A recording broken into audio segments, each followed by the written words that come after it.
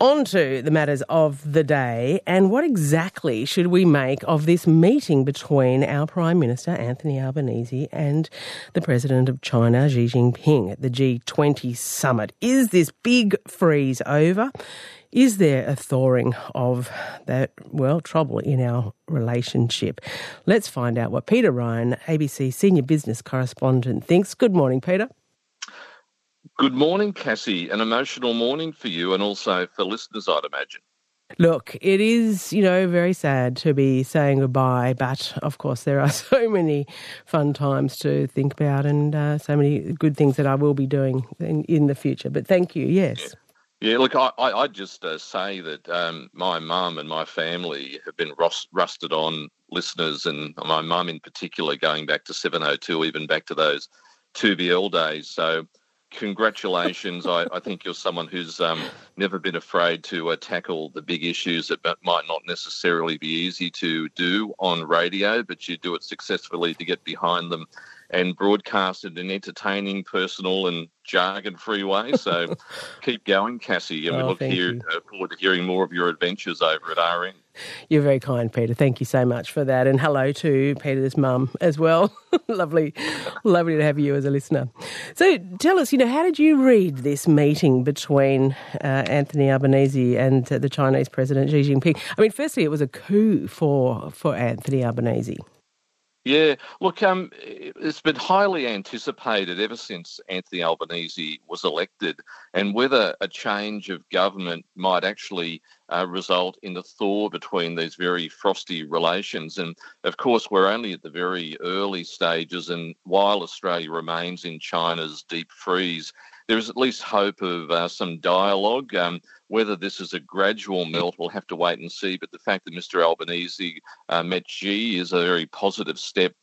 So at least we have that. And, of course, a very staged photo opportunity of a handshake. I wouldn't be expecting any immediate change to China's position on the big issues, including trade and human rights. But you just sort of look at the diplomatic language from Mr. Xi saying that Australian-China relations have encountered some difficulties, a bit of an understatement. But maybe now there's at least been a meeting. The rest can be handed over to the diplomats to get behind the scenes, to get the wheels turning, to get some of the trade embargoes lifted, and maybe a bit of a change from some of the very brazen or tough-talking language that was direct rather than through the back channels that we saw through the previous government led by Scott Morrison. Yeah, there's a couple of big fronts in this relationship, aren't they? And trade is just one of them. So how will the Australian exporters of beef and barley and wine and lobsters be feeling after this week? Well, I think that they'd be feeling very cautiously a bit more confident that given that there actually was a meeting there, at least on the sidelines. I don't know how long it ran, but I guess it was 5 to 10 minutes. But it is quite significant when you consider that some of these sanctions from China or the trade embargoes have really frozen up about, I think it was $28 billion worth of trade exports and services exports. And so those lobby groups behind the scenes, many of which, some of which would have been at the G20, would be working there behind the scenes, working with diplomats just to see, well, what can we do to actually get these embargoes lifted? Barley, beef, wine, etc. But also, I think one of the big challenges for Anthony Albanese is that, yes, trade's critically important to the budget bottom line and our budget here. China taking most of our iron ore and coal, that's very important to Jim Chalmers' challenge to bring down the budget deficit. But what about human rights issues that people really want to know about? How do you get that balance or get that thaw on human rights, given that there are Australians in Chinese prisons there at the moment?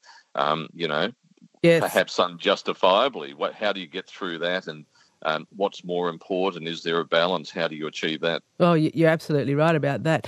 And I guess that's partly what might be behind the very clear move by the Prime Minister at taking this opportunity to meet and greet other countries who may end up being a bigger part of our trade and export markets. So there is this meeting between next March with India that Anthony Albanese is going to be undertaking, and he met with Prime Minister Narendra Modi too. Is that, what he's up to?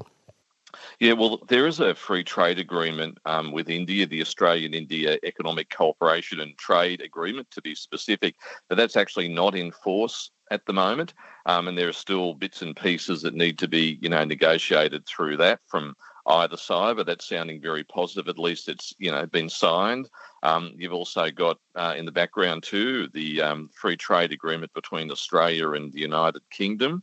That's not yet in force, and things are still being worked out there. And there's other trade agreements under negotiations. The big one is between Australia and the European Union. That's still being negotiated. And as I mentioned, India being the other big one. Yes. So it's not all about China, but China can't be ignored given that they're in many ways holding us to hostage with these various sanctions. But, it's a big world. It's a changing world.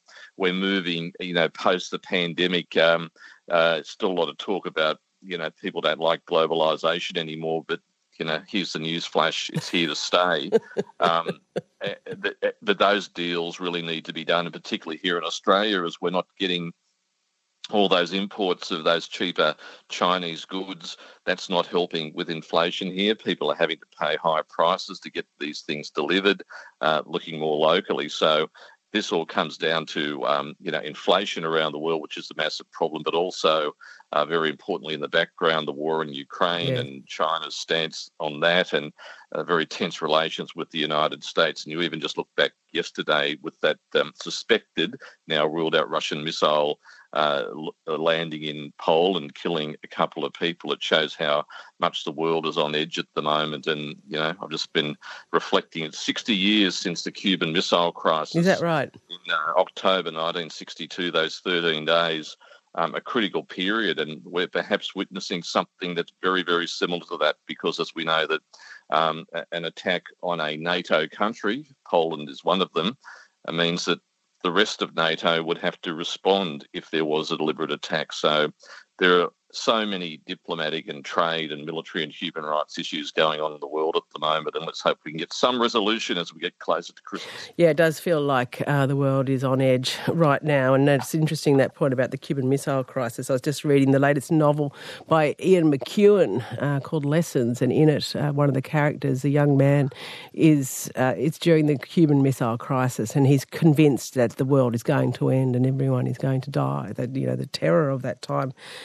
Really, we may well have forgotten a little of it. All right, so some diversification in our trading partners, and there are positive sounds from the European Commission President Ursula von der Leyen telling Anthony Albanese she's looking forward to some in-depth work on a free trade agreement. There has been some speculation that while India may be also a great trading partner, they don't drink much wine, Peter, so maybe we'll have to work with them on that a little. Now, what about to some other news? We're going to hear some jobs news this morning. What are we going to hear, and what do you think is going to come out of that? Right. Well, this is the monthly official jobs reading from the Bureau of Statistics, which hits precisely at 11:30 this morning. And this will be the employment report for October, the past month. The jobless rate, the unemployment rate is currently 3.5%. So you have to go back to 1974 when Gough Whitlam was Prime Minister, when the jobless rate was that low. But it's the consensus of economists have been polled by Reuters is showing that there could be a tick up to 3.6%. So perhaps that 3.5% is the best it's going to get. And that chimes in with, the economy is slowing, the impact of rising interest rates on businesses and households. We're expecting more interest rate rises. So even if the worst case scenario comes out and, the jobless rate is moving up, we may see the jobless rate at 4.5 or low fours next year, which is still a pretty extraordinary result about the economy. But when we look at these, we try to get beyond the headline figures of just jobless rate and jobs created, looking at underemployment, for example, people who want more work but just can't find the hours, and youth unemployment, employment of women. So these figures do bounce around from month to month, but they are very important. Gives a pretty good idea about how the Reserve Bank might be thinking about maybe another interest rate rise in December, which would be perhaps an unwelcome Christmas present. That's right. A bit of a dampener on the festive season. Hey, Peter, look, thank you. It's always fascinating what you have to tell us about the world of big business.